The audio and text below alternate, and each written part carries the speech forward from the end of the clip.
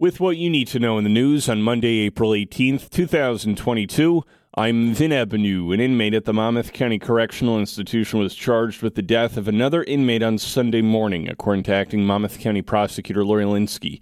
Daniel Ferraro was found unresponsive in the kitchen area of the jail around 5:20 a.m. and could not be revived. Investigators determined that Evan Rakovitz of Bradley Beach had struck Ferraro several times prior to his death.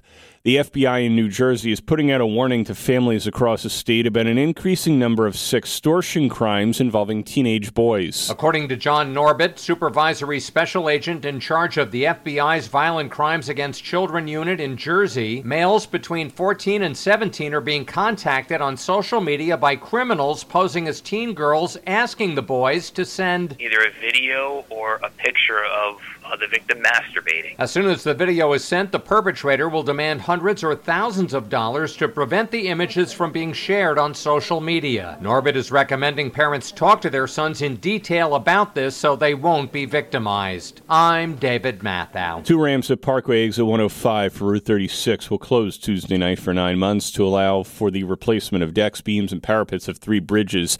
The southbound inner lane to eastbound Route 36 and the entrance to the northbound inner lanes from westbound Route 36 will be closed at 10 p.m. Tuesday night.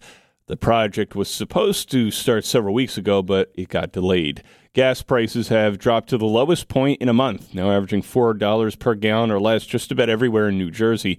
It's a drop of over 25 cents a gallon in the last 30 days, and largely due to an historic release of oil from the nation's strategic reserves.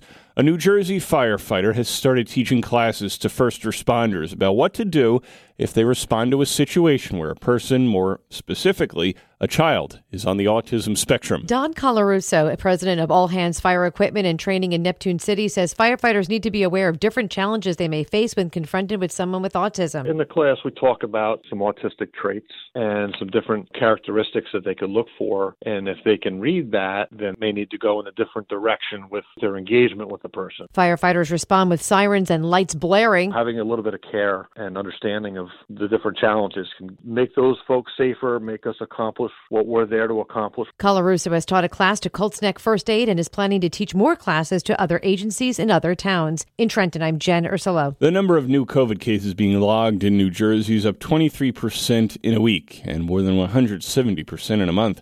But despite the spread of the BA2 variant, New Jersey has not seen a jump in hospitalizations of reports of severe disease. Hospitalizations remain well below 400 statewide, and all New Jersey counties are still listed as having a low community transmission by the CDC data tracker. The federal mask mandate for mass transit remains in effect. It will be lifted eventually, but there may be some who still want to mask up anyway. Some have suggested keeping at least one car per train mask only, similar to having a quiet car where cell phones are not permitted. NJ.com reports New Jersey transit commissioners are considering it. As a driver, you may have heard this over and over again. New Jersey is a no-fault state. What does that actually mean?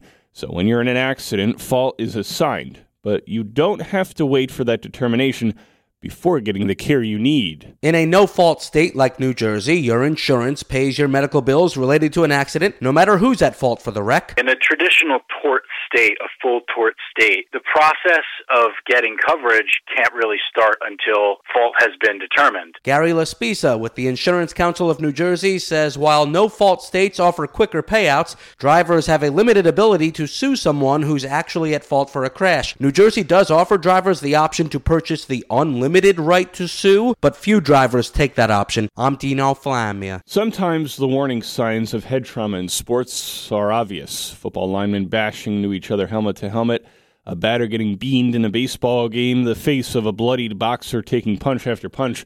But as a new study at Rutgers suggests, sometimes the concussion picture is a little bit blurrier. It studied recreational rugby players, more than 200 of them, 80 who had suffered a known head injury, and for those, after completing an intense match, they reported some 26 symptoms associated with some level of exercise exertion. Those without head trauma reported 9 on average, but there was common ground. Fatigue and neck pain cited heavily by both groups. We wanted to see if these exercise players also reported some of those symptoms, and we actually did see that a lot of the controls reported a lot of the symptoms that were also reported by the players that had experienced a head injury. The study's first author, Stephanie Earing, says research will continue. In Trenton, I'm Patrick Lavery. Just a reminder that today is tax day, the deadline to file your state and federal tax returns.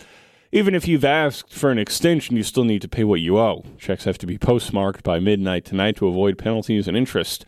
Nearly 80 million people nationwide has yet to file their federal taxes, which are again due today. Among the reasons for procrastinating, according to a poll by Jackson Hewitt, people were too confused about their own situation. Another 21% thought they owed money, and 15% thought the deadline would be extended, like it has been the last couple years. I'm Vin Ebenau on the Town Square Jersey Shore News Network. Have a great Monday.